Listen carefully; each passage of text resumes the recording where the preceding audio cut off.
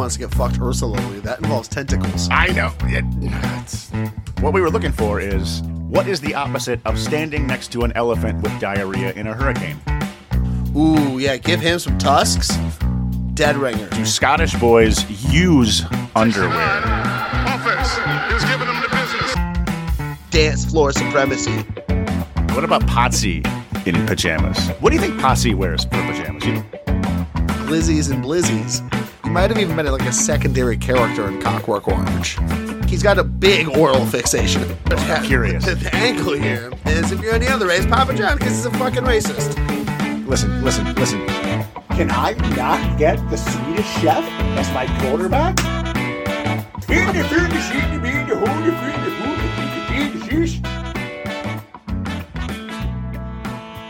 I'm more upset that I have to work on New Year's Eve. That rubs me the wrong way. But again, what are you gonna do? It is what it is, right? That's the schniz. That's all it can be. I wouldn't even care about the fact that it's New Year's Eve if it wasn't for the fact that Michigan is playing. You know what I'm saying? I believe I know what you were saying. I've seen enough balls drop in my day that I can do without Dick Clark's hopping New Year's Eve. What's it called? It's not hopping. Dick Clark's. No, dude, it's Ryan Seacrest's New Year's Eve now. I know, but I'm just. What's the term? What's the I don't the remember. Rockin'? Rockin'. New Year's Eve? I think it's rockin'. I think you're dead on with that. Is it still rockin' now that it's Seacrest? It might. I don't think I've ever watched it with Seacrest. I don't know. I haven't watched that shit in 20 years. I have no idea. That fucker should come up with his own adverb, man. You can't just move in on somebody's Rockin' Eve. You can when the network says it's okay. Son of a bitch. Networks control everything. Poor Dick. Control it all. Poor Dick. Can't do shit. Can't do nothing. God, I've got this weird zit on like the top of my foot. Such an uncomfortable spot for it. Your foot? Yeah, like on my foot. Like dead middle of my foot. Just this big old fucking zit. That's a weird spot for that, homie. I'm telling you, it's awkward. It's uncomfortable. It's awkward. It's very awkward. It's very awkward. You put on a sock or a shoe, it rubs against the zit. Sockward. Sockward. Nice. Yeah. I like that a lot. And Sockward feels like as good a place as any to fire up the show, man. D2B2 Sports. How you feeling today, homie? Coming at you. I feel Sockward. Feels awkward. Yeah, well, you know, we're in separate undergrounds again. Here on a Friday 5, I'm Derek Weber. That's Nikki Sager. Dueling undergrounds. That's right. Yes, of course. Never forget. Yeah, you know, it's the snow and the shittiness outside. And I got called off of work tonight since I'm so far away from work as well. So I went from making 2 separate big drives to 0 drives today. Pretty solid upgrade for your boy. That's a win. That's definitely a win. Rock solid. Yeah, I might not even change out of my pajamas at any point today. I don't know. Yet another win. 2 for 2 out here. Big wins. Big boys. Days without getting dressed are relatively underrated, I think. I completely occur, my guy. 100%. But it's the Friday 5. And for those who've listened before, y'all know what that means. We're going to do some betting and some daily fantasy plays. And we're going to come at you with the gusto with those picks. For those of you that haven't listened before, I just gave you a recap of what we're going to do. Gusto. I have some off the Richter, bizarre, and awesome DFS lineups. Sick. Yeah. I'm excited about the first half of the show, but I'm like really excited about the second half of the show. I actually have a weird journey I went on with my DFS that I'm going to describe today. Like I like the way we're doing DFS now for sure, because the way I changed mine like 3 times and I've noted all the changes. So I've kind of got like a little journey I went on with my DFS. So I'm excited to talk about that. I think it's a decent one. It's not I don't like it as much as I liked last week's cribs we came to, but we'll see. It's got legs. Did pretty well last week. Won a couple bucks. Yeah. Nothing. I mean, I guess you could write home about it, because when you're writing home about something, Are you like writing your parents? Are you writing your spouse? I think Who's that letter for when you write home about something? I think it's parents more often. Well, parents or spouse, really, because like it's like a war term or a school academia term. Like if you're in school, it's probably parents. If you're like at war, it might be parents or spouse or either or both. You know, like you got variety of who could be receiving the letter written home. There's an important distinction to be made here, though, because if I were going to write home about the money that I won last week, like I might write my parents because parents are like happy and proud about everything you do, but I would not write my spouse because she would just be like, who gives a fuck about this, man? This is not worth the stamp you put on this envelope. Fine point, sir. Fine point. Right? Well, yeah, but you know, it's an expression that hasn't really aged into the modern era very well when you really try to put thought into it. You know, it's an expression from a different time. I think they augmented it. Nowadays, it's would you email home about this? I wouldn't email home. Dude, I think you're still living like 20 years premature now. I think email home is also a relic of a different time already. Haven't caught up yet, huh? Emails are like business only for people these days, dog. No one's emailing personal stuff. Would you tweet about that? Is that what it is? Like I wouldn't tweet about it. Tweet home? I was happy to tweet it. Yeah. I was pleased with what I won, but I wouldn't tweet about it. It's nothing to tweet about. I think that DT tweet home. That's what I'm sticking with. Nothing to tweet about. Ain't nothing to tweet with. Oh. The Muck Duck clan. Ain't nothing to tweet with. God damn it. Muck ducking around already. Dude, we're only 7 minutes into this. We can't be getting in the muck duck already. It's early to be stuck in the muck duck. I'm glad that we don't do anything like video-wise because I do some weird shit with my face when this is going on. Like I was just rubbing my eyes and I know that like for some reason when I rub my eyes, like I open my mouth like in a weird way, like I'm yawning or something, but I'm not. Rubbing the shit out of your eyes there for sure. But we make it. We move on. It's a good thing that we don't show the world what you do to your face for sure. Because yeah, that's how it goes down. Or anything else for that matter. Yeah, true that. Well, you know, it allows me to sit here and hit my vape pen more discreetly, even though I just told the world about it when I'm not on video.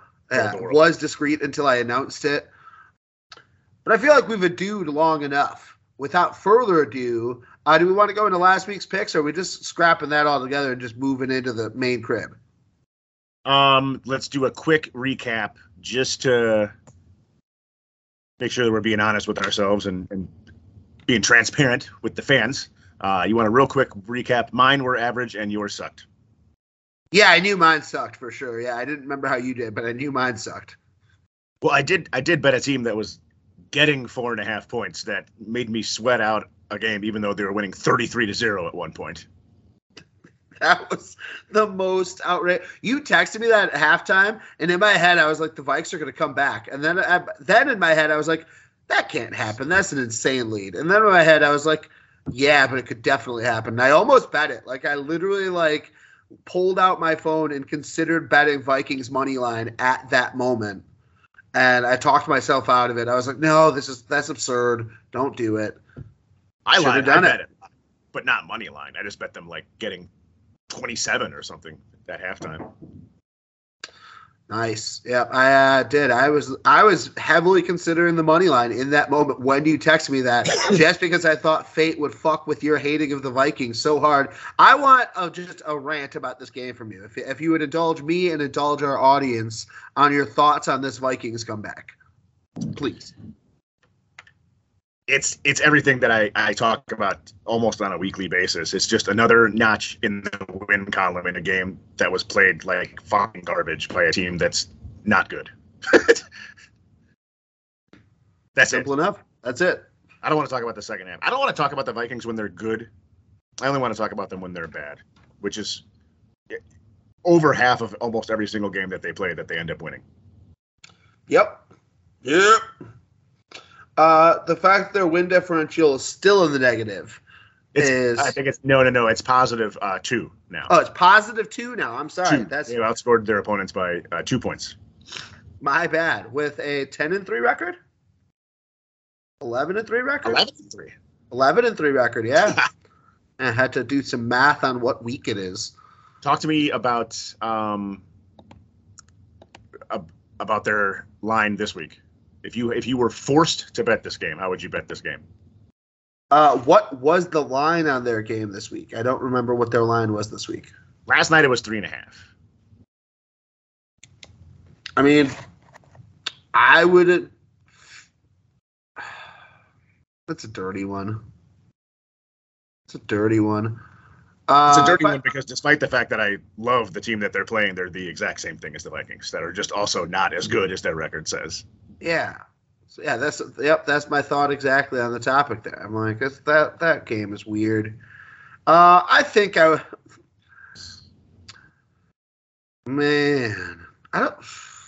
think it maybe what's the halftime angle? What's the halftime angle? I'd bet the Vikings to be losing at halftime. That's what I would try to find, is the Vikes to be down at halftime. It's interesting. I think that'd be my angle. All right, yeah, sure. Maybe they'll play comeback kid again in the second half. I don't fucking know. But them losing at halftime makes a world of sense to me. So this is how you do it. You would do Giants money line first half plus 150. Yep, that'd be my move. And if the game's side, you just push. Yeah. Yep, that'd be my move. I like that move. I can't. I don't want to fuck with that game in general, but that would be the most interesting of the bets I can think of off the top of my head. But yeah, I'm with you. That game has no appeal to me. None. But let's talk about games that do have appeal to us. You know, there are some games. There are some appealing games. Some appealing games, and since I don't really have anything around me to flip, who do you want to go first? I'll just let you pick. Your choice, my dog. You go first. All right, cool, man. So my theme this week is yawning. Just boring, underwhelming. That lame. Right in the Christmas. I love you're just bringing the holiday spirit of boredom to the table. Yeah, my bets are based on some of the most boring shit that's going to happen around the NFL. Just underwhelming, underexciting. This is an anticlimactic week. The final 2 weeks of the NFL season get much more interesting. But these bets, you might even say I have a level of teenage indifference about it, like as if, that type of thing. You know, where there's going to be some angles played around within the boring wheelhouse. As if. I'm a teenager from the 90s, man. Leave me be. No shit, man. This is just you. This is just your actual age. Yeah, no, I know. It's fine. Whatever, man. Actually, no, I was about to say, that one's a few years older than me. I was like a kid when Clueless dropped, and that's like peak as if time, right? Yeah. If you came to this sports podcast expecting a Clueless reference, gold star to you. Way to be. You figured out life. You cracked the code. All right, my first bet. This one's boring to me because I want it to be a pounding. I want it to be a ass whooping by the Dolphins on the Packers. But I think it's closer than it should be. So give me the Dolphins minus 2.5 over the Packers at halftime. Playing a little first half Dolphin. Fins up. First half style. First half, only minus 2.5. This game winds up being way closer than it should be. Yeah, for whatever reason, because I want it to just be a fuck the Packers blowout. I want to see the Packers just get rolled in this game, but it's just not going to be the way it goes down, I don't think. So give me the narrow Dolphins money line or spread. I'm sorry, minus 2.5. I think it's like the first game Aaron Rodgers has had a healthy receiving core all year. That is interesting. That is interesting. You know what I'm just noticing about my bet sheet? Fuck. For the first time this season, I have 0 money line bets. At all. Not a single money line. Not even parlay style. Not even in my parlay, no. My parlay actually has a specific other theme. The boredom theme only applies to these 3 bets. But yeah, that's my first one. Fins, minus 2.5, halftime. How about the This is stunning. I just read this. Aaron Rodgers, back-to-back MVP, I think, right? Rodgers 2 MVPs in a row. Is that right? Correct. Yeah. See, has not had a single top 10 fantasy performance this year. That's bonkers. Not in any week. Wow. Rodgers. Bonkers. Man, that's one that I am glad I didn't wind up with in any fantasy leagues, but was heavy on my list of like, man, what the range Rodgers goes in is just awesome. I'd love to get Rodgers down there. And man, I'm glad I just swung and missed on all those attempts. I had him, I don't have him in any leagues, but I've got him in a handful of best balls that are no longer alive. Yep, that makes sense. Do you have any living best balls to that one advance that you were showing me or that you texted me about? This was just another devastating moment in the last 2 weeks of my football existence. The nonsense Russell Gage Bucks touchdown at the end of the Bengals Bucks game knocked me down to second, which prevented me. Damn, brutal. Knocked out by Russell Gage. Russell Gage. That's a tough way to go. That's a tough way to go, for sure. I am also out on all my best balls. I did make the 25 back on one of them and then get knocked out. That was my only mild successful result. But that's right. Alas, that's how she goes, man. That's the way. Lessons. Yeah, we have a lessons learned episode, and then we'll rip right back into it this summer. Yeah, we will. Let's roll right on to your first bet. Speaking of rolling on things. I don't think we were actually discussing rolling. Well, you said roll on to something. Oh. Limp Bizkit style. we had different get your roll ons. I had everybody get your roll on. Everybody get your motherfucking roll on. What? There's another roll on song that is I couldn't even try to tell you who sings it, but I remember it's in the movie Van Wilder. Roll Out by Luda? Oh, no. I'm going to give you a thumbs up for basically anything that involves Luda is going to get a thumbs up out of me. Oh, yeah. This is a pro Ludacris podcast. Stepped out the ride in 10.5 Gators. Fuck yeah, dude.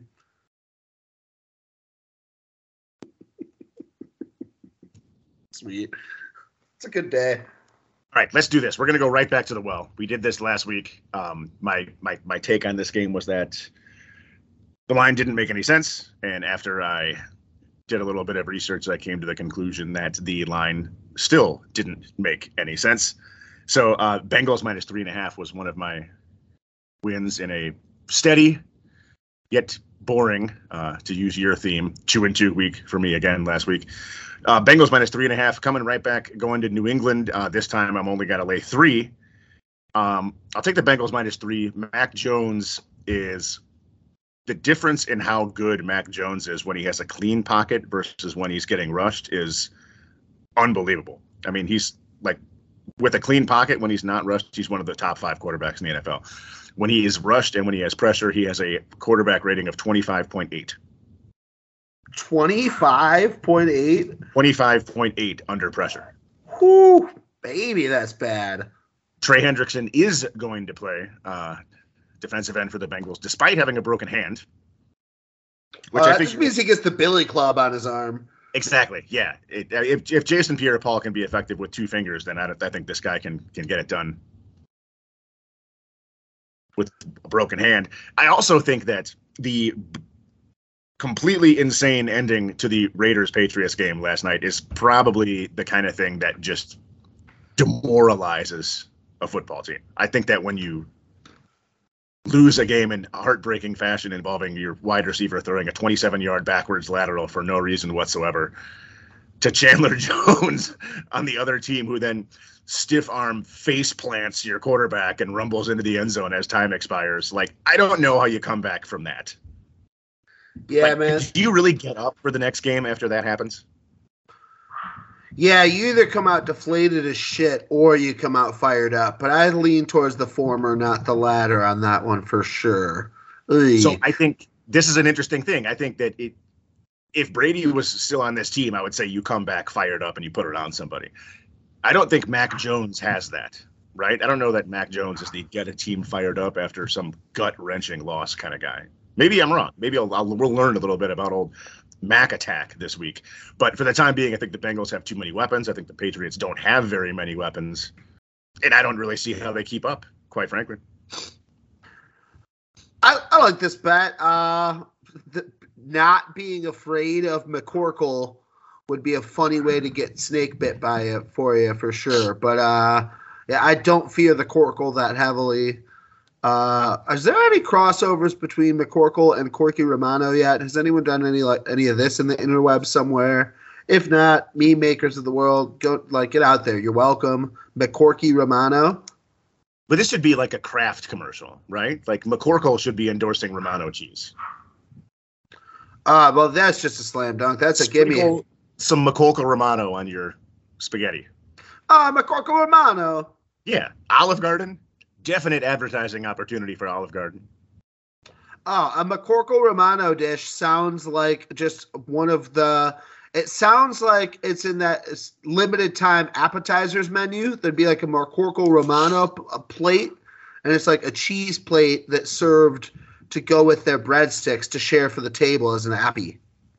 I had a different idea. I was thinking that it'd be something that the McCorkle Romano, like something that Olive Garden tests as a potential entree in like a small market like Arkansas or Alabama and is very, very popular. And then when they spread it to the rest of the world based on its popularity in Arkansas, they are surprised when people in Seattle don't want to eat squirrel parmesan.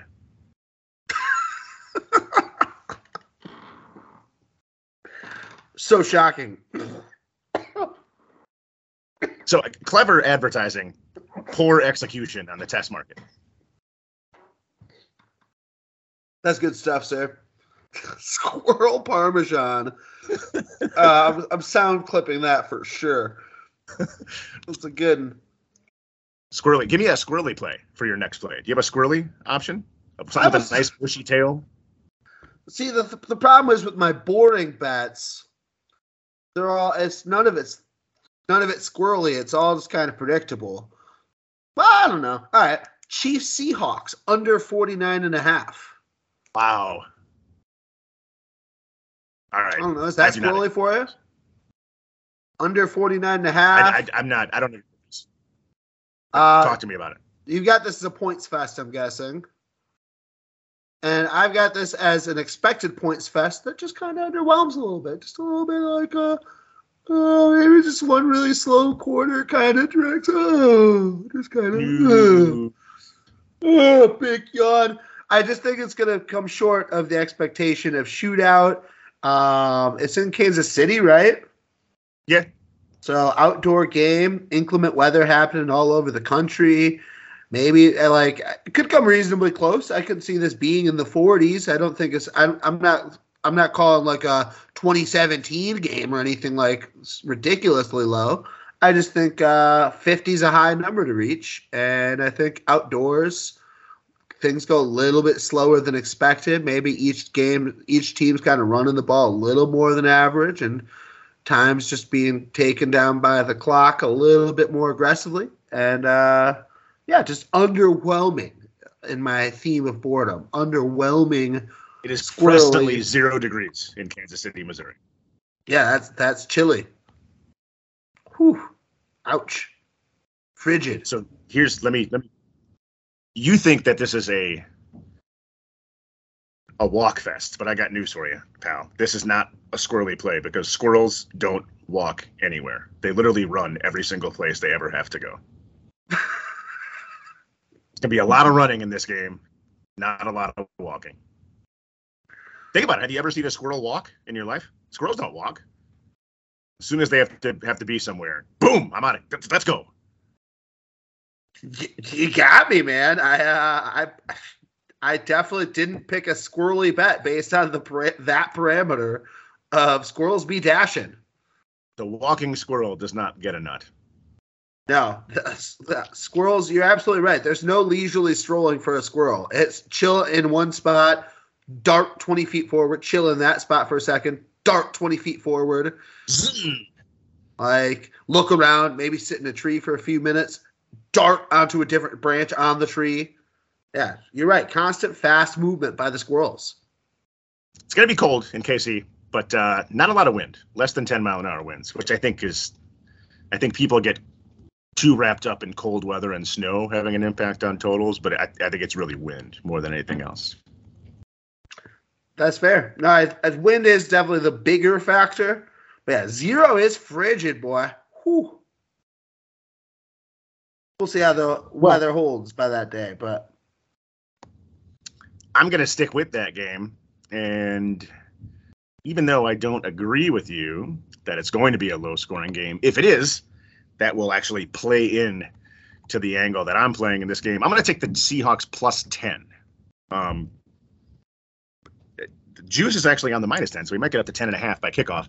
But KC, we've discussed this. We're going to keep discussing it. KC does not blow teams out. I mean, 10 points is a lot of points for the Chiefs to lay. They win, but the Chiefs are a very poor ATS team. They do not cover a lot of spreads, especially big ones like this.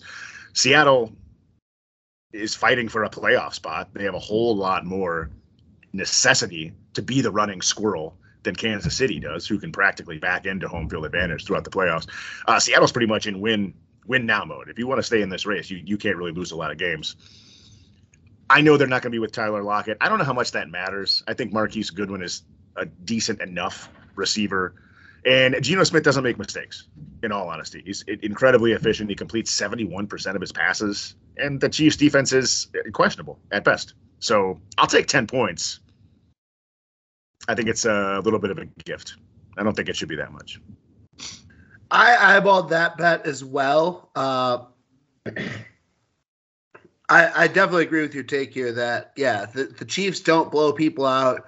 I swung and missed that I thought last week was the rare time they might do so. And even in that game, if you can't blow the Texans out, you're not going to blow the Seahawks out. Like, it's just a team. They blew the Texans out in every single thing about that game except points, which doesn't, I mean, it sounds like an idiotic thing to say, but like the disparity is stunning. I think the Texans only had like 219 yards of offense. Like, you shouldn't be able to take the Chiefs to overtime if you only amass 219 yards of offense. Correct. Craziness, man. But yeah. All right. So that's your second bet there. So that's my third bet is now where we stand then. Number 3. This is another under and just another string of boring, unexciting football. Chargers Colts under 46. Chargers Colts under 46, huh? Yeah. I don't have much. You got two teams playing. You got two teams playing in opposite directions. The Chargers playing much better football recently. The Colts, well, I guess just being the Colts, just being rough across the board. Just colting it up. I have a tough time. 46 is a high number when the Colts don't have Jonathan Taylor, so I have no confidence in their offense to really produce points. Like, I mean, they can't fucking block when they have him. It's hard enough to run when you are Jonathan Taylor. I can't imagine it's going to be easy to run for Zach Moss, Deion Jackson. Yeah, dude, I concur. And with all that in mind, I also considered taking the Chargers against the spread, but this felt like the safer way to go. In case the Chargers underwhelm, if they underwhelm, then this under definitely hits. If they actually cover the spread, then this still probably hits because the Colts just shit the bed. I can see that. I think that makes sense. A couple different things. Matt Ryan has benched again, second time getting benched this year. However, we're not going back to your main man Sam Ellinger. Nick Foles starting at quarterback for the Colts this week. All right, that makes me change my mind a little bit. Big Dick Nick Foles coming in the fold. Are you serious, Big Nick? I don't think it should change your mind because there's some reports that are floating around that seem to come from like pretty reputable sources that like he completely does not know what the fuck the playbook is. Like, not even like masking it. Like, they just come out and they're like, yeah, we're pretty sure he doesn't really know how to run this offense. Like, I don't think he thought he was going to play ever. Just did. Like, it's incredible. Well, I'm excited to see Nick Foles take the field then, actually. That's exciting. What a time. That's Super Bowl MVP Nick Foles coming at you. At the same time, I don't know. I feel like this happens like almost every year. This just, for whatever reason, I don't have a lot of analytical anything to support this. But doesn't this just seem like your like end of season Chargers loss, like a game that they lose for no fucking reason whatsoever? They just like don't get up for it for some reason and lose. I can absolutely see that. And in that world, Chargers thing to do. And in that world, my under definitely hits.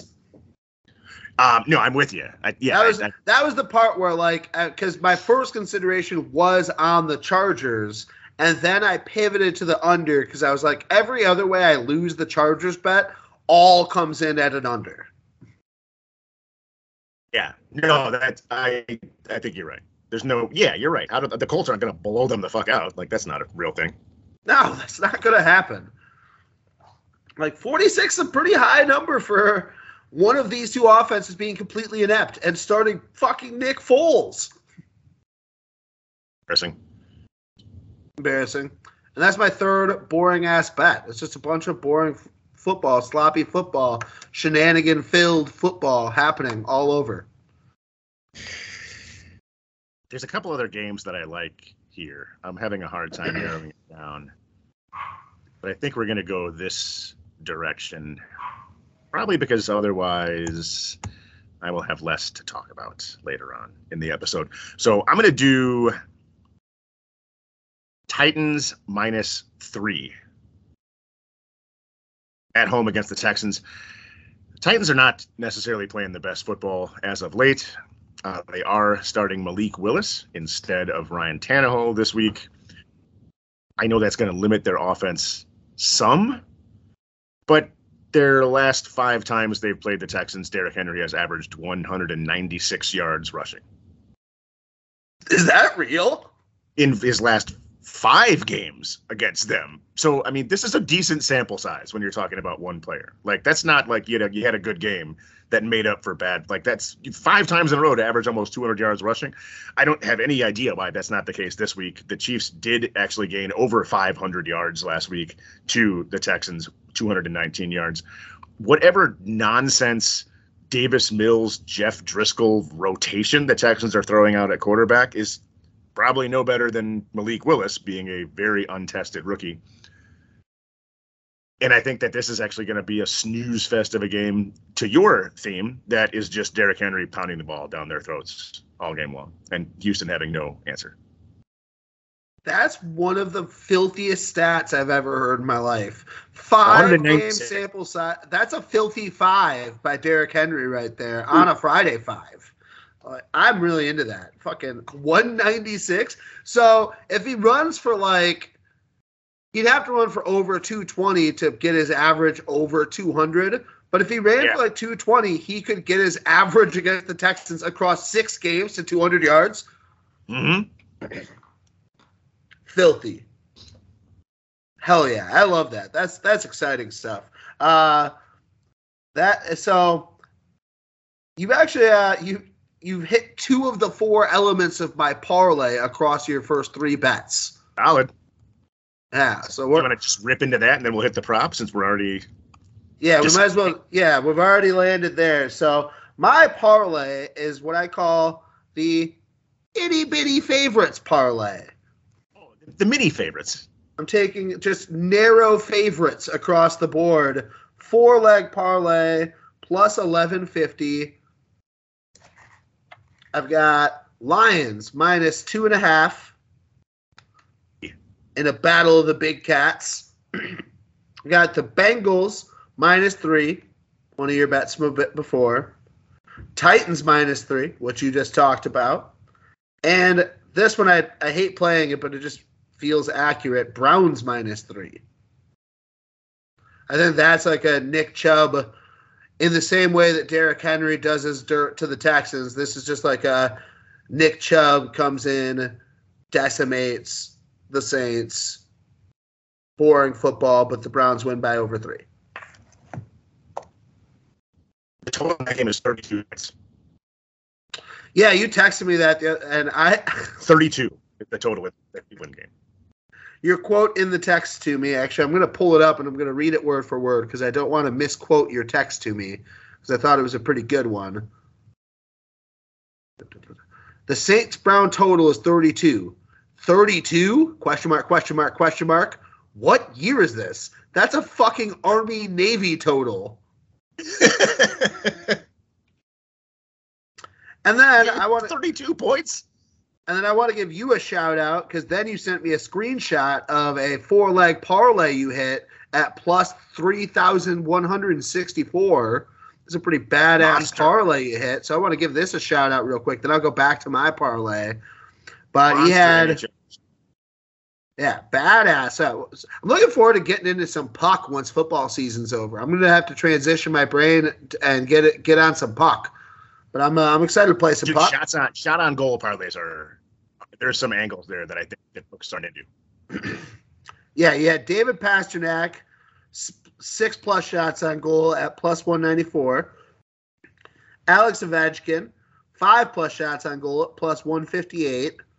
Martin Nikas at 4+ shots on goal at plus 148. And Kevin Fiala at 3+ shots on goal at minus 136. You wagered $15, won $489.65. Baller parlay. The last leg of that, and he ended up with 6. It's like if I had gone 5+ on that, it would have been a killer. But we were safe. We brought it home. Almost a little $500 Christmas parlay, maybe. Ooh, baby. Yeah, I wanted to shout that out on air because that's some pretty sexy crib I saw. Yeah, that's my 4-leg parlay. All narrow favorites. All teams expected to win. And with the way I feel about this weekend, I don't really feel like pushing the luck on any of those to drag or do anything ridiculous like I've been known to do in weeks past. I'm going to just let all 4 sit at their small, narrow win margin. The Browns the one I'm least comfortable with of the 4. But I wanted a 4th leg on there to get it at I like the plus over 1,000. That's the one I'm most nervous about. That one just feels like a push waiting to happen for me. I'm just like, I can just see like that being the thing that pushes this. I come so close to hitting down this. To 2.5. It's probably a good idea. I might consider that. Yeah, it's not really going to affect the multiplier that much at that point. It's a good call. I like your style because, yeah, that field goal makes me nervous on that one. The Bengals and the Titans, I'm confident in clearing by more than 3. Like, I'm comfortable leaving those 3s alone. But that Browns, if I can get that down to 2.5 instead of 3, good call. I'm going to do that, actually. That's going to be a thing. I've already bet this, so I guess. Anyway, I'll leave it as it is. Fuck it, because I already bet it. I'm not going to undo my own bet. It's fine. We roll forward. Hit me with your parlay. Then we'll do our props after that, since we've kind of flip the order here. Mine kind of follows yours to a certain extent. Mine's 4 teams. I went all money line. I do have the Browns in there. I've got the Vikings in there. I don't think the Giants can beat the Vikings. I hate to say it. I'll be very happy if it happens, but I don't think I see that materializing. I've got the Steelers minus 135 against the Raiders. It's weird that I just made a comment about how I think that it's very hard for the Patriots to come back for that devastating loss, but I also don't think the Raiders get up after that miraculous win. Yeah, exactly. Miracle is a good word for it. And the last piece that is the piece that actually gets this up to a decent payout at 11-1 is the Eagles money line plus 170. I don't care if they have Jalen Hurts or not. Yeah, I like the Eagles play this weekend as well. I still think the Eagles are better than Dallas, and I think Gardner Minshew comes in and fucks in this game. We'll talk about that a bit more later, but I think Minshew comes in and has a game. You know my thing. I'm all about good teams with backup quarterbacks. I think the Eagles have a better offensive line. They have a better defensive line. They have a tremendous secondary. And killer weapons. And I mean, Dallas just got torched by the Jaguars. I mean, if the Jags can put up 40 points, I don't know that the Eagles are going to have a hard time scoring. I think that's a solid plus 170 is pretty good for that game, I think. Plus 170 is pretty good for the team with the best record in the NFL. Yeah. Like, regardless of now backup quarterback, like, yeah, of course Jalen Hurts is better, of course. But, yes, best team by record in the NFL at this point, and you're getting decent money on them for a money line, hell yeah. Listen, I'll shit on any team from Philadelphia anytime I can. And I'm not trying to dog out Jalen Hurts when I say this, despite my desire to, but I don't know that this is anywhere near as much of a step down as people think it is. I know Minshew doesn't have the rushing ability by any means that Jalen Hurts does. But if you want to tell me that you think Minshew is a better passer, like, I'm not going to argue that too much, right? We'll have to wait and see. Motherfucker. I do want to dog on Philly real quick, though. Yeah, good. For Miles Sanders' fucking dud last week. Miles, what the hell, my guy? Very unsquirrelish. Not a lot of running. No squirrel behavior coming out of Miles there. Like, you know what he was? He was a gopher with a nice snack sitting in front of him because he just wasn't moving at all. He was just, like, chilling. Yeah, but not like the cool one from Caddyshack. Just like a fat, overstuffed, ate too many golf balls. Yeah, no, go for it like the back end of his life there. Like, just chubbed out, not really wanting to run anywhere anymore, not really digging holes anymore even. Just kind of like sitting there. Slurping up whatever he can find in a root beer can on the ground and letting time go by. Yeah, disappointing Miles Sanders. I just wanted to give a shout out to that terrible performance, and it got me knocked out of a playoff round, and I had him in DFSs for days. Including one DFS that still made money in spite of his broke ass. Imagine if I had played a competent running back performance that week instead of Miles Sanders, could have been some big money. Same. Yeah, I made that mistake as well. Disappointing. But yeah, just wanted to blast that. I like your parlay though. So you said that's an 11-1? 11-1, yeah. Pittsburgh. Oh, yeah.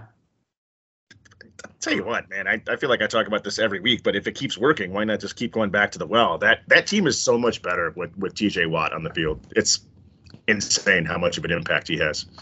I agree. One of my favorite young defensive players in the league. It's cool. It's cool that he's healthy again. Fuck Pittsburgh, but that team is tremendously better with him. It's cool there's like more than one set of dominant brothers in the NFL too, right? Like that is cool. 2 Watts and 2 Bosas is pretty unique, right? Indeed. Even if, obviously JJ is at the back end of his career, especially with this now latest injury, but still that the level of domination he achieved in his prime for his brother to be able to step in the league and actually look comparably dominant is impressive. Immediately. Yeah, immediately.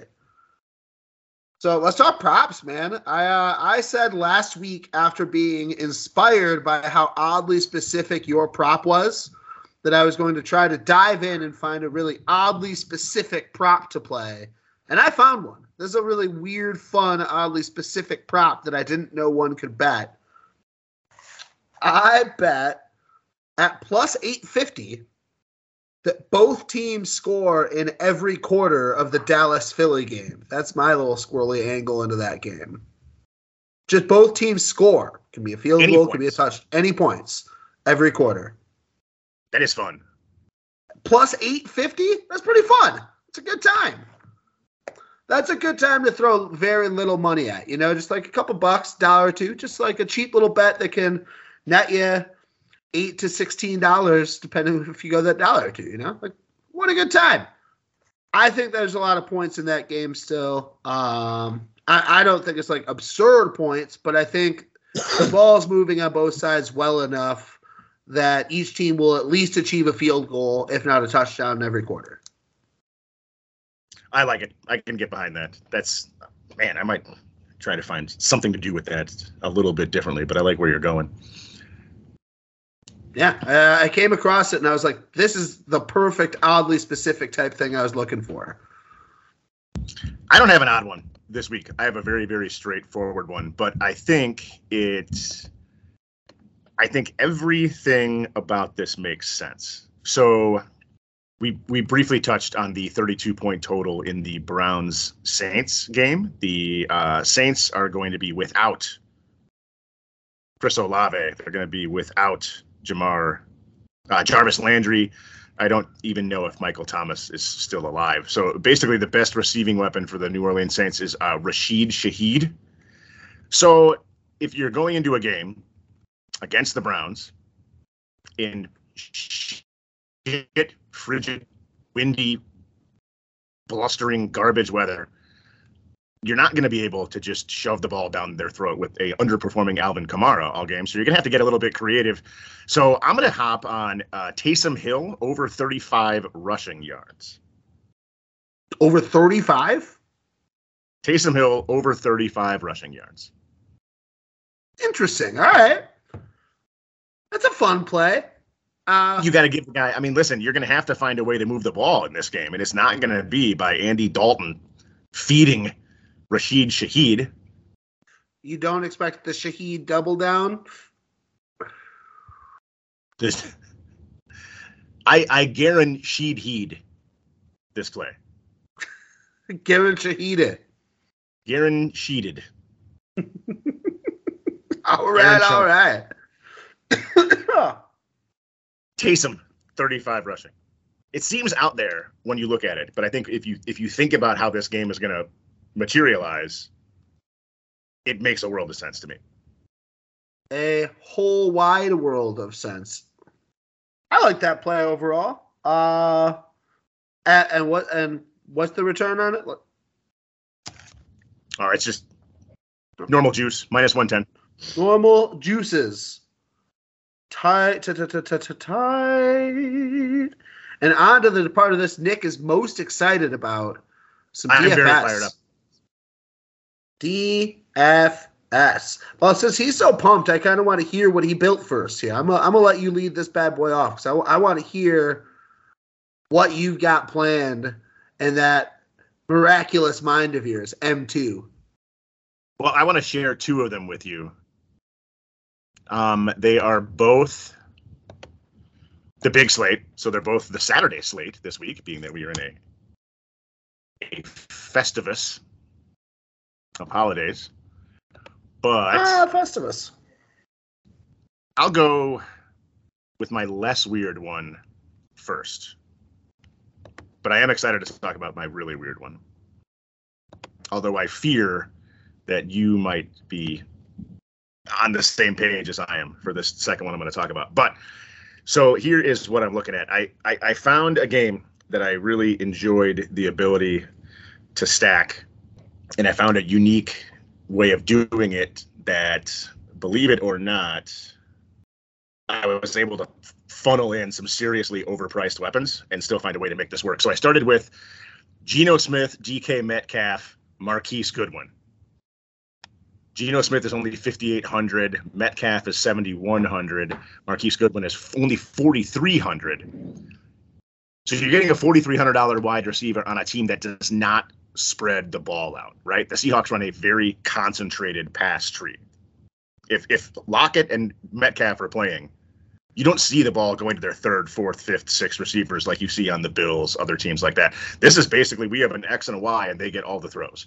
So I'm getting one of these guys at only 4,300 that is proven his ability to be a capable receiver in the NFL in a game against Kansas City where they're going to have to score points against a relatively suspect defense, right?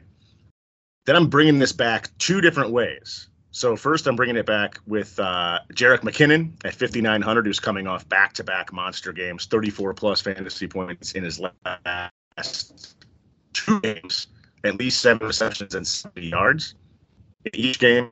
It's a $5,900 running back. And believe it or not, I was able to work in Travis Kelce as an $8,000 tight end. Fuck yeah. So we're staying away from the spin a wheel and guess which wide receiver is going to have a good day on the Chiefs. But we're getting the absolute target hog in Travis Kelce at an optimal premium at the tight end position and coming back with a running back that's hot. I mean, like ridiculously hot, right?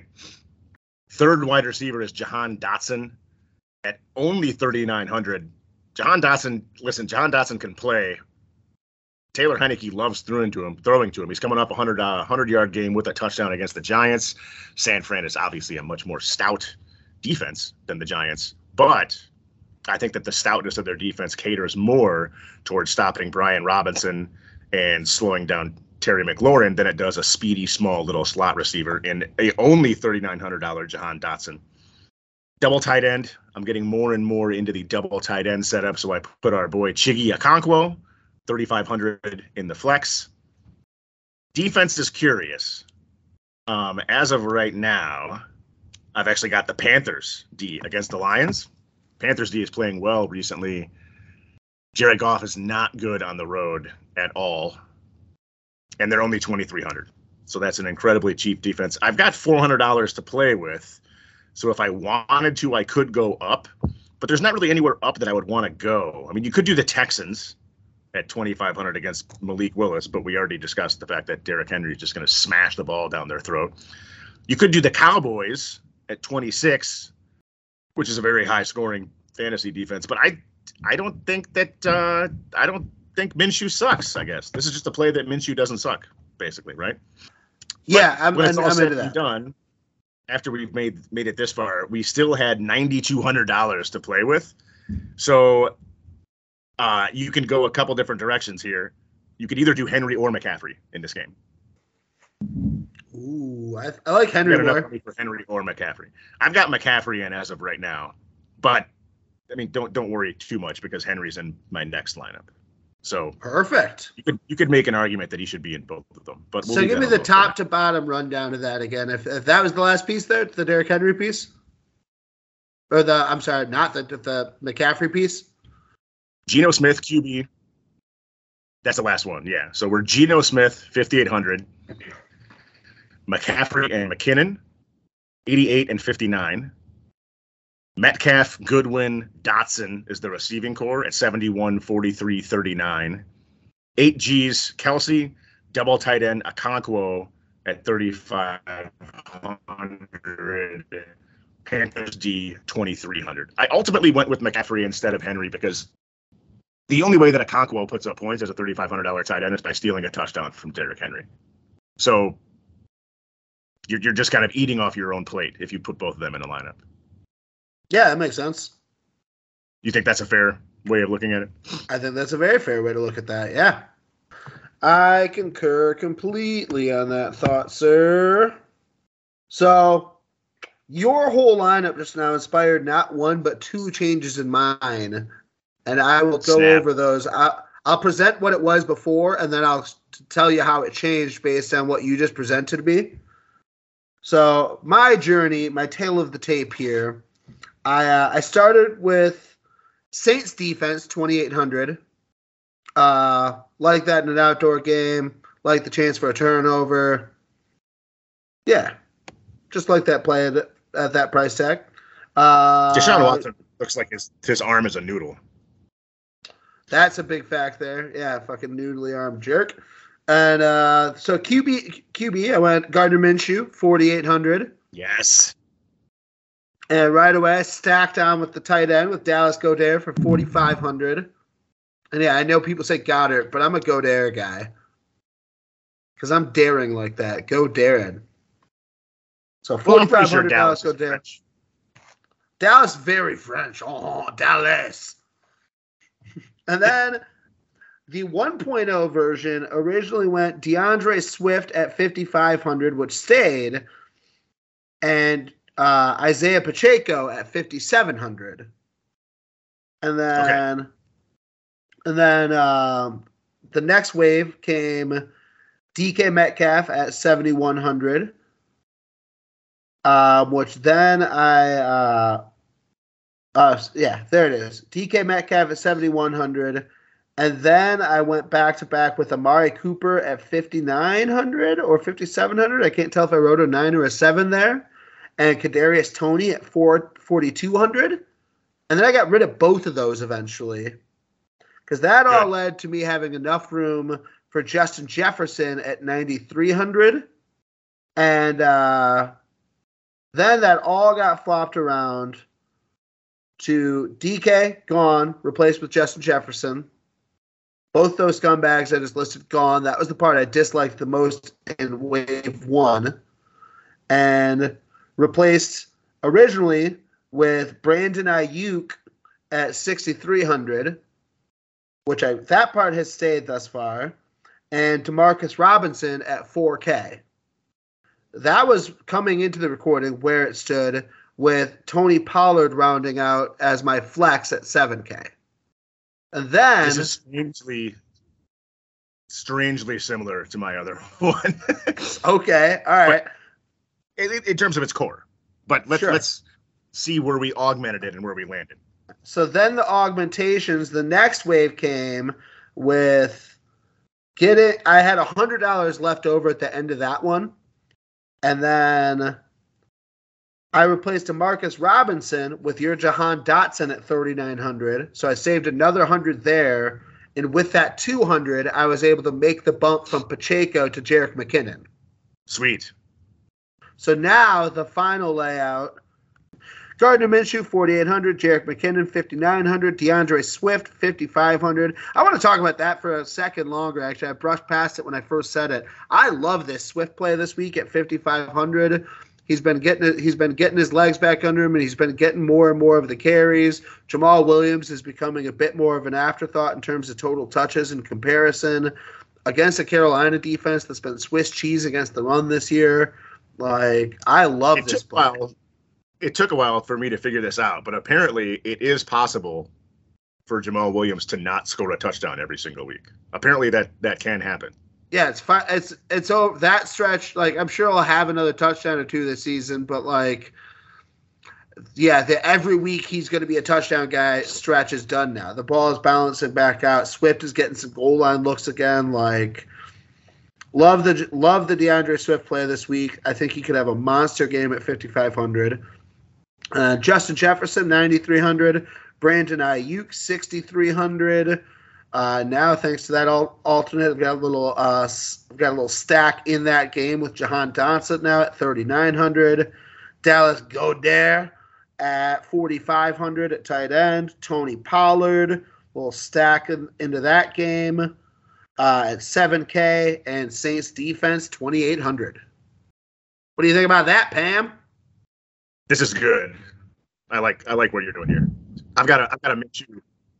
Do you think Minshew is going to be a popular play? Like, do you think that we think we're being contrarian, but it's actually going to be really popular?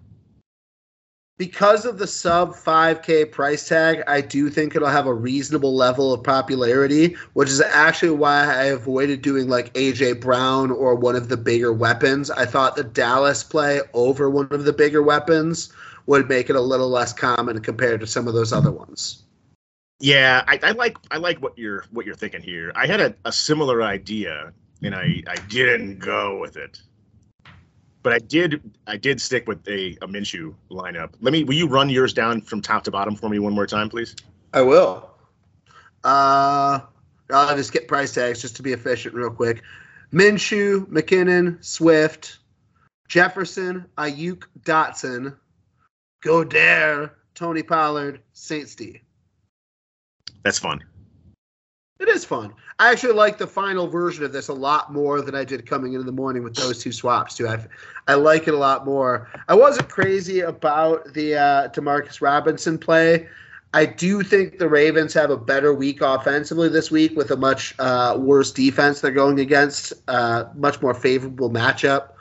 Like, the 3-point performance, I think, is an outlier, not what's to be expected with no Lamar. Although I don't expect it to be I don't expect fireworks. I'm not expecting a night and day switch, but I can see this team at least being competent offensively this week against the Falcons, who are just rough on defense. Give up so many points. Hot garbage. Can't get pressure on the quarterback, so I think the quarterback can get the ball down the field a bit better. Well, Huntley can move too. Even if they do get pressure, I don't know that is problematic for Tyler Huntley. That's true. Yeah, so give me I'm your gonna- Minshew version. So I'll tell you what, there are enough cheap options on this slate that you can make this work in what looks on paper to be a pretty. It gets me fired up. I'll just put it that way. I'm fired up right now. I love when you get fired up. So I did what you didn't want to do, and I did the Eagles double stack. I've got Minshew, AJ Brown, and Devontae Smith. Damn. Did the big dog. 4,800 for Minshew, 8,100 for AJ Brown, 6,600 for Devontae Smith. Again, I know Dallas can rush the quarterback, but the Eagles have a tremendous offensive line. The Cowboys secondary is very unimpressive. So I can definitely see a world where Minshew is just lobbing up jump balls to AJ Brown. And at the same time, Devontae Smith has a lot of room to operate across the middle of the field with a suspect secondary. I've still had enough money to bring it back with Tony Pollard at 7,000. So my bring back is Pollard, which I think makes sense in this game because he's just a great performer, but I don't see Zeke having a lot of room to run the ball up the middle, right? If you're going to put Zeke in the game, like you're not stretching the field with Zeke. He's a run up the middle and try to fight his way for 5 yards kind of running back. But that's not going to be, you're not going to have success doing that against the Eagles, right? You're also not going to have success finding open receivers because James Bradbury and Darius Slay are two of the 5 best cornerbacks in the NFL. So if Dallas can put together points, I think it's really going to rely on Tony Pollard having a big day. You feel like that makes sense? I feel like that makes a world of sense. I love the Tony Pollard play this week. Yeah, I do think Pollard's going to be an integral part of the offense for this week if they're going to be effective. Second running back is a very, very, very underpriced $5,800 J.K. Dobbins. You talked about how you think Baltimore is going to be able to move the ball against the Falcons. I think they are, and I think it's going to be with Dobbins at only 5,800. Dobbins coming off a big week, two big weeks in a row, to be quite honest with you. But I mean, last week he only had 13 carries for 125 yards. The week before, he only had 15 carries for 120 yards. So give me a guy that's working his way back into the offense against a suspect D at only 5,800 off back-to-back 100-yard games. Then we went dumpster diving. But I love my $3,900 Jahan Dotson to round out the wide receiver room. I stuck with the Panthers D at 2,300. Tight end, I went with the guy that I'm not a huge fan of, but he's only $2,900, and basically you're just hoping he catches a touchdown. However, he has caught a touchdown in 2 of his last 4 games, and that is a $2,900 Jordan Akins, Houston Texans tight end. Fuck yeah. Which was necessary to do because it left me with $8,600 for Derrick Henry. So I got a little Derrick Henry Akins mini stack after my big Eagle stack with a Pollard bring back. Hell yeah, dude. So Minshew, 4,800. Pollard, 7,000. Dobbins, 5,800. AJ Brown, Devonta Smith, 8,100 and 6,600. Jahan Dotson, 39. Akins, 29. Henry in the flex at 86. Panthers D. Hell to the yeah. That's pretty solid. I dig the hell out of that. I dig it indeed, sir. All right, I want to build one. You want to build one together? We can absolutely build one together. Yeah. Here's how I want to do this. I'm gonna give me a quick give me a quick like 30-second pause because I actually have a surprise exercise for you after we build one as well. But I've got to finish setting it up. I've got the base legs. I just need a couple seconds, then I can port over to build one with you. This is gonna be fun. I've got a double fun exercise for you. Oh. Double fun exercising. Suzanne Summers and Richard Simmons would be very pleased. What? Double fun. Double fun. Double stuff. Oh, don't you tease me with the double stuff. The way that I want to do this, for the record, I'm just going to talk a little bit while you're finishing up whatever you're finishing. I want to put this together in a way that basically goes against all of my strategy for building DFS lineups, just to see what this looks like. But I think the idea, at least for now, has legs. Maybe once we start moving pieces around, it's not going to look as good. But for the time being, I'm intrigued by how this can be done.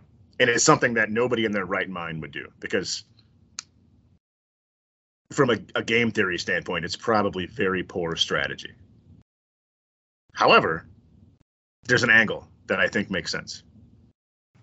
Present me with it, baby. I am set up for success. I've got this thing set up for you and I to twerk upon in a bit. So here's the way that I want to do this.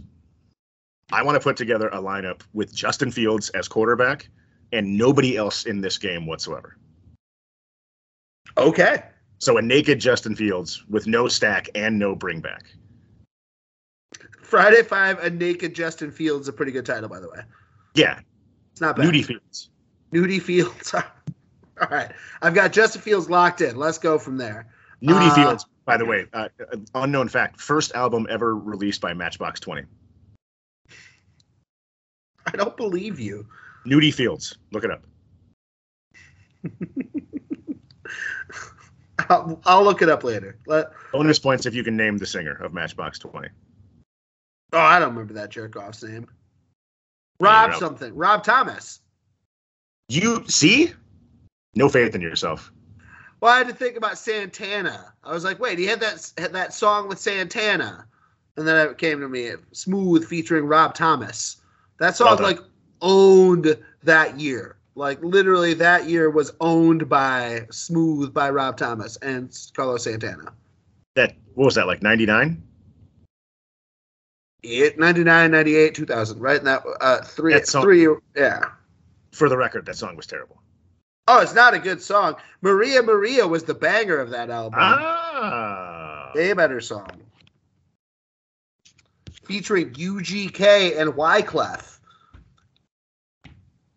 Or not UGK. Very underrated musician, Wyclef Jean. Wyclef Jean is the tits, and anyone that doesn't know that is just fucking lying to themselves. And a communist. And a communist. Yeah, I feel comfortable saying that. I have no qualms with that at all. I think that's not even slight hyperbole. Okay, so here's my theory, right? There's nobody on this beer I want to stack Justin Fields with. The weather's going to be fucking god-awful. It's going to be windy. It's going to be shit. So if Chicago's going to do things on offense, it's going to have to be with him running the ball, right? I mean, you're not playing this for Justin Fields' passing ability, but I don't remotely think it's far-fetched that he puts 100 yards up and a score on the ground. And then all your passing output is just like bonus points at that point. I mean, right? I think I agree with you. Okay, so that's where we are. Fields, nobody else in this Buffalo-Chicago game. Go. So we should correlate some mini stacks in here somewhere, but I'll let you determine where you want to go from here. If you want to just slot in a cheap defense or a shitty tight end, that's fine. If you want to start out with some bangers, if you want to go out and grab Derrick Henry right away, that's fine. So I was actually eyeballing one defense that's not super cheap, is more in the mid-price range here at $3,200. I really like the Ravens defense this week against Atlanta. I think the Ravens need this game in a pretty bad way, and Atlanta's pretty fucking awful. Could turn the ball over easily. Desmond Ridder sucks. Yeah, it could be a decent spot to at least start there, and then if we come across the upside there is if we start there at $3,200 and we later come across a spot where we need a couple $100, we can cut that defense and slide on down somewhere that feels cheaper and more comfortable. Okay. So I'm down with that. And then I would say that the next logical way to go is to put in Dobbins and do like a little mini stack running back defense in the same game. I'm into that. Yeah, just like the Ravens control this game here. So running the ball, stopping the ball. Yeah. Exactly.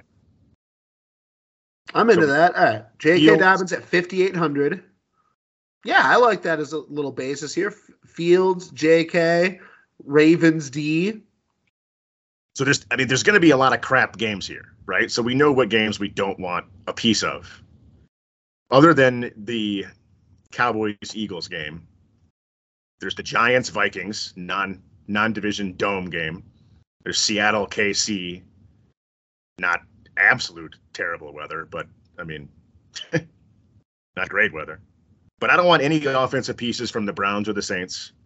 Nope, I agree. I don't. Well, I'll let you determine where you want to move next. I would like to move into one of these heavy hitting games, like one of these, whether it be Dallas Philly, whether it be Chiefs Seahawks, whether I'm into moving into any one of those games. I like to look at kind of the 6K and below range of running backs and see if there's any of them that we love. Like, obviously, we're both into the Jerick McKinnon thing at 59, but I wouldn't mind looking down the range here and looking at cheaper than that running back plays that are potential options. How do you feel about putting in Marquise Goodwin at 4,300? I mean, I like Marquise, and that's a nice cheap price tag. Yeah, I'm into that play. Assuming that Seattle can move, which I think they can. Chiefs defense, not great. Yeah. If you're looking for guys in that price range, I like him. I like Dotson. I find KJ Osborne to be appealing at only 4,500. I know maybe if you do that, you're chasing after a big game, but it's funny. I too, I eyeballed KJ Osborne without ever actually selecting him for like two of my spots earlier or last night while I was building the initial part of my first DFS I presented. So let's play that. Let's at least do it for now, and then we can change it if we come across a reason to.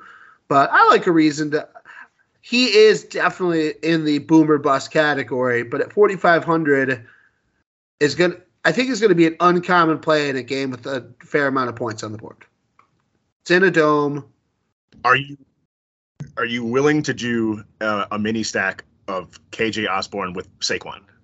I think this is a good Saquon week. He's had a little slump leading up the past couple weeks, but I think that this is a good week for Saquon to bounce back in a big way. They need this game pretty bad in a dome. Yeah, I'm into Saquon there. So that's Saquon. So thus far, so now it'd be Justin Fields, J.K. Dobbins, Saquon Barkley, Marquise Goodwin, KJ Osborne, and Ravens D up to this point. So we're looking at a receiver, a tight end, and a flex left. And we've got an average remaining of 5,600 for those three spots. So we're not in a bad spot. We're in a pretty decent spot with all that. Tight ends, do you have a cheap tight end you love this week? I always like a Okonkwo. Yeah, I mean, 35.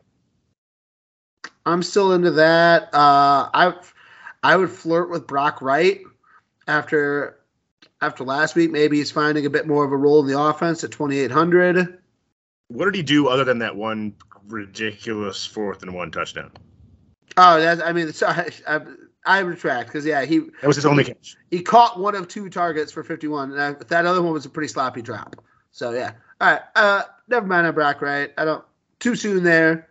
Keep your eyes peeled in the future, ladies and gentlemen. So there's a Okonkwo. You could do. There's Isaiah Likely. What do you think about Juwan Johnson with no receivers for the Saints? Juwan Johnson had 4 catches for 60 and 2 scores last week. Crap weather in Cleveland. I feel like you're not going to be going down the field a lot, especially with no receivers. That seems like that should, in theory, open up things for a tight end at 3,800.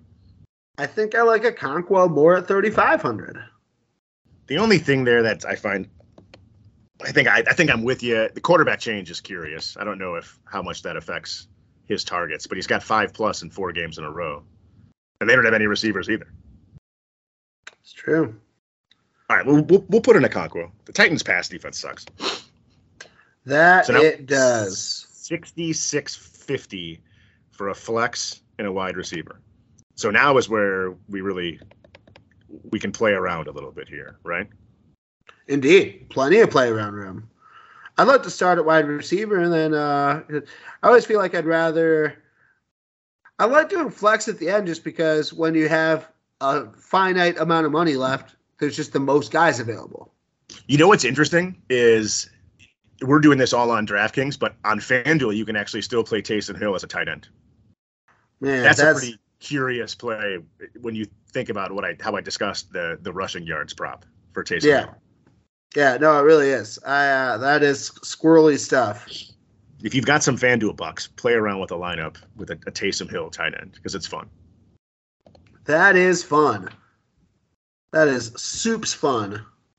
Looking at this last wide receiver slot, there's a couple things that have my interest.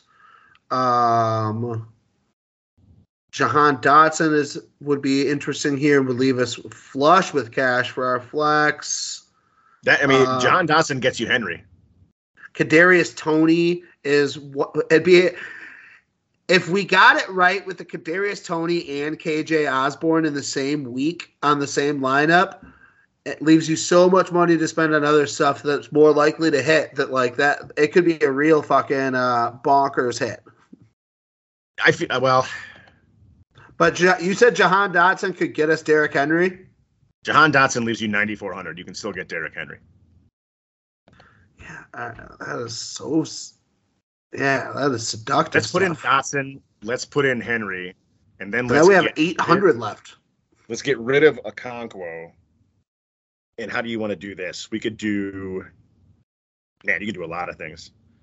You can do Dalton Schultz. You can do Dawson Knox. You can do David Njoku. I mentioned Jawan Dotson. I'm sorry, Jawan Johnson. All those become options there. But then, if comparatively, all those are interesting upgrade possibilities at that spot.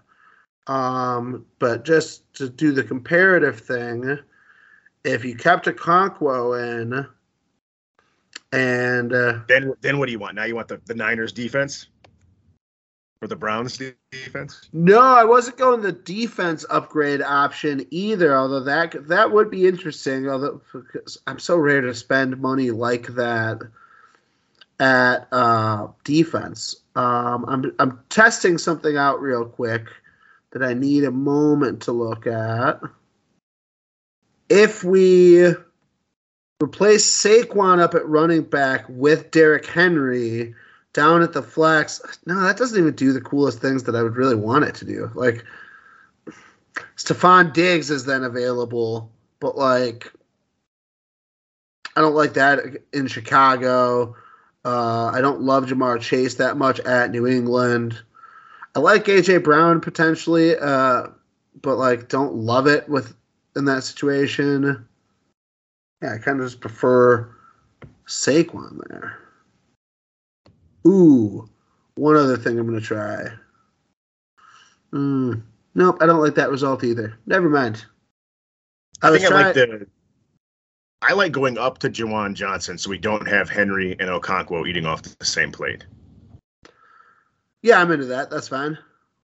We still have 500 remaining. So our wide receivers are dirt fucking cheap. Our most expensive wide receiver is $4,500.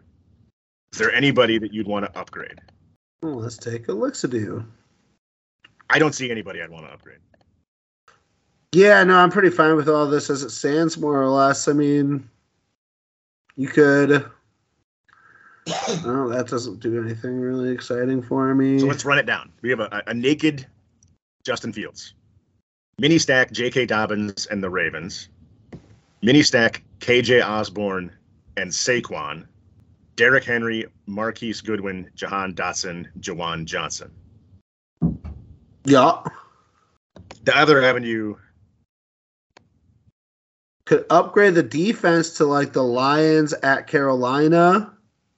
That might be with that $500 bubble. It's a $300 increase from the Ravens to the Lions. Or you could just go up from. What if you went up to Dawson Knox at tight end? So you did have some bring back in the Chicago game. Who do you like more, Knox or Johnson? I think I like Knox more. I might even like Dalton Schultz the most of like this Njoku, Knox, Schultz trio up here. Might even be a game for the Dalton Schultz pick. A little Schultzy. I could be talked into that, especially when we covered how good Philly's cornerbacks are. Agreed.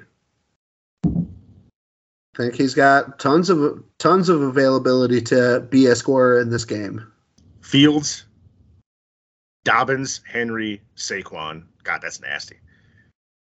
Bargain basement receivers: KJ Osborne, Marquise Goodwin, Jahan Dotson, Schultz, Ravens D. I like it. That's pretty sexy. Fun. That's fun to play with. It's weird. It's not... All right, we're doing it. Yeah, why not? Oh, yeah. Fantasy Basketball Invasion Minute. I've got one more building exercise. So I've picked 5. I've filled in my 5 cheap slots in an NBA lineup. My 1 through 5, as I told you, I like to build it. And I've got some guys in mind for my 3 expensive plays, but I want to play around with those with you. Okay. So I've got currently a lineup with the cheap side base of Jaden Ivey, 5,300, the Atlanta Bogdan Bogdanovich, 6,400, Max Strus, 5,100, Jalen McDaniels, 5,200, and Jalen Duren, 5K, which leaves less than I typically like. I didn't get into the below 5K range with anyone with that. So it leaves an average remaining of 76.66 for 3 total spots: a guard utility, a forward utility, and a true utility. A true utility, if you will. I will. So some of the, if you went balanced, then if you wanted to go spend around the same on each of those 3 spots, some guards of interest include Zach LaVine, Darius Garland, Kelly Oubre Jr., Kevin Porter Jr., Devin Vassell, which is one that I eyeballed there, Jalen Brunson, Anthony Simons, who I don't love his matchup against Denver, but I do like the player, and Josh Giddey at 6,800. So those are some of the bigger names. CJ McCollum at 8,300. That one's got some legs to it for sure, some sex appeal. So those are some of the options in the guard wheelhouse. If you bounce over to forward and they're trying to keep in that 76-ish range, not try to blow the big load on the forward spot, some forwards in that range include your boy Paolo Banchero at 8,100 at the high end of that, Kawhi for 8K, Christian Wood 7,700, Zach LaVine 7,600, Keldon Johnson 76, Vassell again 72, Scotty Barnes 7K in a tough matchup against Cleveland, Jeremy Grant 6,900, tough matchup against Denver, Jaren Jackson Jr. 6,500. This is actually one of those spots that gets interesting because there's some reasonable forwards that are in the 5K-ish range that if you went with one of these, then your guard and your regular utility could get pretty bonkers. You've got Kevin Huerter down here at 5,900. Tim Hardaway Jr., who's been streaky, but if you catch one of his hot nights, it's an over 20 points and some other goodies type of hot night at 5,500. Lonnie Walker IV, who's been getting more minutes since Anthony Davis's foot injury. Lonnie Walker at 5,400. Returning John Collins at 5,300, who's been playing well since he came back. No Clint Capella in the fold, and is playing against Detroit, who is not a good defense in the interior. And that actually might be my favorite of these plays, is John Collins at 53. Did any of those more expensive plays sound cooler to you, or do you want to see what it looks like if we plug that in? So I got to I hate to do this, but I got to play catch up here a little Oh, bit. you're good. And No worries. I threw a shitload of information. At the I threw a shitload of information at you at once. You threw a lot of things at me. I did. And while I was trying to digest everything that was going on, I like I told you, it's amateur hour in the Y-Town Underground. I managed to lock myself out of my DraftKings account somehow, so I had to do some password resetting. Got to do it sometimes. It'll happen every now and then. We got that done, and now I'm spinning the wheel, spinning the loading wheel. I don't like that. Like when things are loading on a computer, it's a wheel, because it just makes me feel like it's never going to load, because it's just going to keep spinning and never go anywhere. It's the infinity of it all. Yeah, but that's why I feel like it's never going to happen. I know. I agree. I'm agreeing with you. It's because it looks so infinite. I'm like, oh God, I'm going to be waiting forever. This is my life now. Oh, we made it. You did it. Okay, bear with me and just run me through the pieces that are locked in. Your cheap options. Hit me with that one more time. Sorry. All right. Oh, you're good, man. Jaden Ivey, 5,300. Point guard? Yep. Okay. Shooting guard, Bogdan Bogdanovic at 6,400. Yes.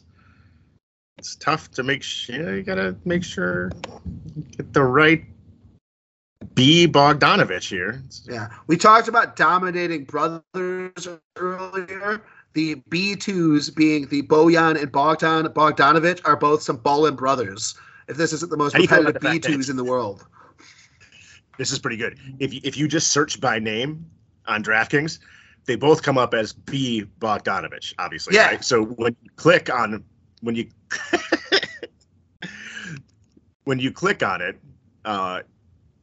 Bojan comes up as Bojan Bogdanovic. But the brother just again comes up as B Bogdanovic. They don't spell out the Bogdan.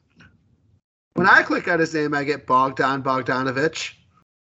What? Yeah, I got him at 6,400. Oh, well, that's when I click for like his like detailed news. Yeah, that's what I'm doing. But on my computer, I don't get the name. I just get B. Oh, weird. Anyway, so I got Max Strus. Max Strus, 5,100. Badass Max Strus. Love that at my small forward. The Strus is loose. The Strus is loose. He has been one of those guys this year that's having a decent season, has some cold games, but then has some like, I made 7 threes and scored 26 points tonight. Like they make special medicine for loose Strus, by the way. You can take pills for it. I think you get it sometimes when you eat too much squirrel parmesan. The squirrel parmesan definitely is known to cause the loose Strus. Where everything went sideways in the test market. That makes sense. Glad I wasn't in those testing rooms. The loose Parmesan squirrel buttholes get tough. Yeah, well, I think in Bama, in the test market, everyone just assumed they had loose Strus from the moonshine. That stands to reason. Yeah. And then we got making this play again. It was cold the last time I played it, but he's just such a hot and cold guy. Jalen McDaniels for Charlotte at 5,200, playing against the Lakers, who are now sans Anthony Davis. That defense, not to be confused with Jaden McDaniels. Yeah, no confusion to be had there. Again, make sure to pick the right brother on each of these plays here. Got a lot of brothers bouncing around here. Another brotherly B2. Okay. Man. All right, and then Center, I have Jalen Duren at 5K, but even as I was talking to you and came across that John Collins at 5,300, I think I'd rather make that replacement. Just put John Collins here for 5,300 at center. And then that leaves us an average remaining of 75.60 per player for our last 3 spots: a guard utility, a forward utility, and a utility. A true utility, as we dubbed it earlier. I guess here's how I would try to differentiate between Jalen and Collins is, since coming back from injury, Collins has only been playing like 21 minutes a game. Jalen Duren's playing like 30 minutes a game. It's true. It's a good point. Yeah, and like I said, the no Clint Capella of it all. The no Clint Capella of it all is why I liked Jalen Duren in this. Let's keep Duren after all. I'm into that. Let's stick with Duren there. I'm into Duren over Collins. That works for me. Last 2 games, Collins hasn't had more than 21 minutes. All right, let's stick with the guy on the court. Yeah.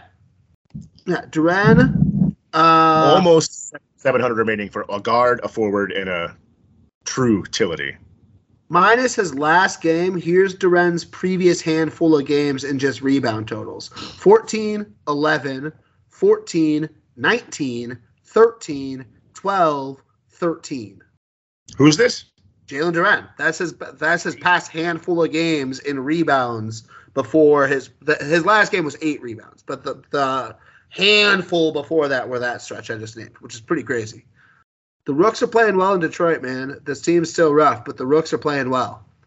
But so let's talk guards. I know your ears perked up a bit at CJ McCollum. That's a guy I always like quite a bit as well, especially in a juicy matchup against OKC. My lone concern there would be such a dominating lead that maybe he comes out of the game early, doesn't see his full slate of minutes. Maybe that doesn't matter if he's the one that pours them on and gets that dominating lead for them, which is certainly possible. Bradley Beal against Sacktown at 8K is of interest because Sacramento scores a fuckload of points, so teams have to keep up with them. What if let's try something first? Please hit me. Trey Murphy is only 4,600. You put in Trey Murphy at 4,600. You can put him at guard or forward, so it gives you some flexibility. That leaves us with 18.6 for our last 2 guys. And I think the Pelicans can give you a lot of value on a back-to-back, especially without Zion playing, right? Zion's probably not going to play. Just the other day without Zion, Murphy had 15 points, 4 rebounds, 2 steals, and an assist. I like that. Yeah, I'm into Murphy. That's a fun play. And then we can get really fun with our last 2 guys, especially being that you can put Murphy at any of our 3 available slots. Yeah. So let's try him at the guard first and see what it does, what big money forwards become playable at that point. Off the top of my brain, Jaylen Brown is pretty appealing down here now at 9,500 in a matchup at home against Minnesota, whose defense is terrible against guards. So you're talking about Jaylen Brown to be matching up defensively with like D'Angelo Russell sometimes. Like that feels like he's the one to feast more than, like, it feels more like a him night than a Jason Tatum night, who is going to be inside a bit more frequently, going up against that interior defense, which is the better side of the Minnesota defense overall. That's one that appeals. God, yeah, the forwards aren't even like crazy sexy to me if we do it this way. So let's I don't know, any of the super expensive forwards feel like super sexy to you? If we put, coming off 2 straight double-doubles, if we put in at the utility position, $7,900 DeAndre Ayton, last 2 points, he's got 37 and 47 fantasy points, 30 points and 13 rebounds in his last game, 21 and 11 in his game before that, a block in both games. If you do that, you've got 10-5 to use on basically anybody, because we can still move Trey Murphy around from guard and forward. All right, I'm into that, especially if at that point that could get you Ja. That's exactly where I'm at. Ja or Trae Young. I love either one here. Yeah. I would say I like Trae Young more because Ja's going to have to deal with Chris Paul, Mikal Bridges, that whole guard rotation that plays defense well in Phoenix, whereas Trae Young's going to get to deal with Killian Hayes and the young guard rotation of Detroit that has not been defending well at all. Let's do that. Let's do Trae Young. And I like going double Trae. So Trae Young, Trey Murphy to double up on the Trays. Yeah, Trey. Yeah, all right. So, yeah, I like this. So we still have $300 left on the table, so we can look at slight little upgrades up and down anywhere if there's any. We're pounding this Pistons Hawks game, which I like too. We got 2 Pistons and 2 Hawks in the lineup. Yeah, pounding that is correct. Although I do want to look now and see if there's a cool upgrade to be had. Ooh, that's interesting. All right, so if we, with that $300 we had on the table, we could replace Bogdanovich with Spencer Dinwiddie in Dallas playing against Houston tonight, who's been having a great year. Some of his recent fantasy outputs include 33.5, 37, 25, 29, 45, 47, 29, 28, 35, 45.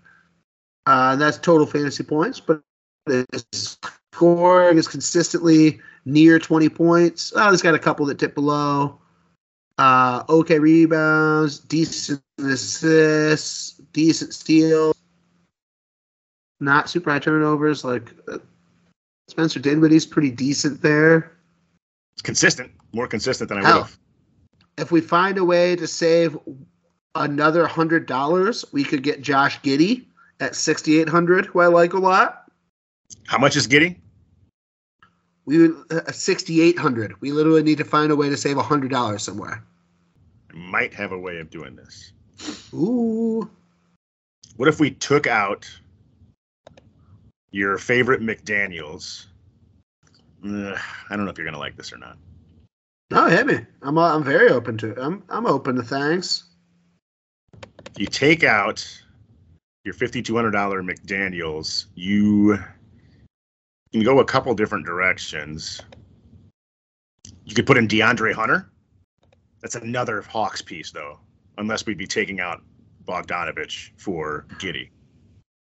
In this scenario, we are taking out Bogdanovich, so it's just going lateral and getting a different Hawk for a second Hawk. So you can just put in, I mean, you mentioned the Pistons having not a great interior defense. That keeps us with 2 Hawks. Also, no Capella, like you said. The other angle, you could go down to 4,700 and pop in Herb Jones. We're still talking in this power forward slot here? Yup. I'm not going to scroll past it. I think my thing here is that I don't want to have Herb Jones and Trey Murphy in this lineup unless we're just prognosticating a ass whooping by the Pellies, which is definitely possible. But and no Zion. And well, no Zion does change that a bit. Because the thing is, I like both these players. These are 2 young Pelicans I like quite a bit. I just don't know that I'd want to line up with both of them. That's fair. That would be my lone concern there. But I do like the players individually. I kind of like this Hunter angle. So with that Hunter angle, we are able to upgrade Bogdanovich to Josh Giddey. I think this thing's pretty good looking. All right, so we'll take out McDaniels. We'll put in Hunter. And then we'll swap out the other Hawk and put in Giddey, huh? I think so. I like Josh Giddey a lot. I like his length against the against the Pelicans guard rotation. I know you get Giddey for length sometimes. I get Giddey for length, especially in guards, man. Long guards are just so interesting in today's NBA. Because, like, I like how the average height position, the height disparity between positions from 1 to 5 is just shrinking. Like, point guards are getting taller, centers are getting shorter. Basketball is just becoming more positionless as you're seeing guys that are 6'8", 6'7", 6'6", playing point guard and 6'7", 6'8", 6'9", playing center. It's just like, it's wild, man. Today's NBA is a fucking wild land size-wise. I love it. It's awesome. I like this lineup, though, looking at it. Jaden Ivey, 5,300. Josh Giddey, 6,800. Max Strus, 51. Daniel Hunter, 51. Jalen Duren, 5K. Trae Young, 10-2. Trey Murphy, 4,600. And DeAndre Ayton, 7,900. You can do some damage with that. I like it. I'm going to bet it. I'm into it. Yep. I like that play. Yeah, a lot of guys that could be hot. There's, 2 or 3 of these guys could be ice cold and the whole thing could go sour. But if a couple of these cheap plays work out, you're going to get a ball tonight from Trae Young. I'm confident in Jalen Duren's performance tonight at that price. DeAndre Ayton, I think, will be very good against Memphis. Like, DeAndre Ayton, so you're talking his matchups tonight are essentially Steven Adams and Jaren Jackson. Like, I think he beats those guys. All right. That's it, though. We DFS for days. We got some bonus DFS stuff in. We got some fantasy basketball takeover in. We did some fun stuff here today, my friend. It's been a locked, cocked, and loaded almost 2 hours, so I feel like this is as good a time as any to finally wrap it on up. Give shout-outs to the people out there for listening, and tell them to keep listening and subscribe and like and follow and 5-star react and all that schniz, the stuff. Schniz it up. Schniz it right up. Also, check out all the good, fun media affairs every Wednesday. Morons to the Multiverse, dropping Marvel fandom stuff on you. Every Thursday, After the Laugh Track, hitting you with that sitcom fandom goodness. And, of course, we here at D2B2 Sports, dropping new episodes every Friday. Doing the Friday 5. Dropping bonus episodes on a Monday or Tuesday for you with just a wide variety of hilarious content. Keep up on the social medias, Twitter, at D2B2 Sports, Instagram, same fucking thing. Nick Sager. Fucking thing. That's right, baby. That's right. That's how you do a promo. Any closing thoughts for the people, my man? Bowl season sucks. That's my closing thought. I've never been less excited about college bowl season as I am right now. Well, prepare for there to be even less excitement next year when the playoff expands. I don't know that will have a negative impact on my excitement, because here's what I find so frustrating about it is I don't know how you're ever supposed to know who's playing in these games, because so many guys are transferring, so many guys are opting out for the draft.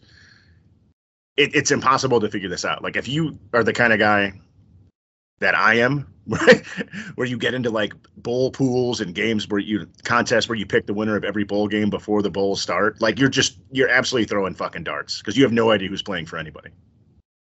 So I guess the question here is, guys opting out for the NFL draft is fine in my mind, right? It's the kind of thing that I've adapted to. Years ago, 5, 6, 8, 10 years ago, I would have said, fuck this. Be a professional. You spent years with this team. You owe it to them to play in a bowl game. I've changed course here. I'd say, fuck it. Preserve your life. You know what I mean? You want to go to the NFL, do your thing, whatever. Yeah. But I'm not a fan of the transfer portal in general.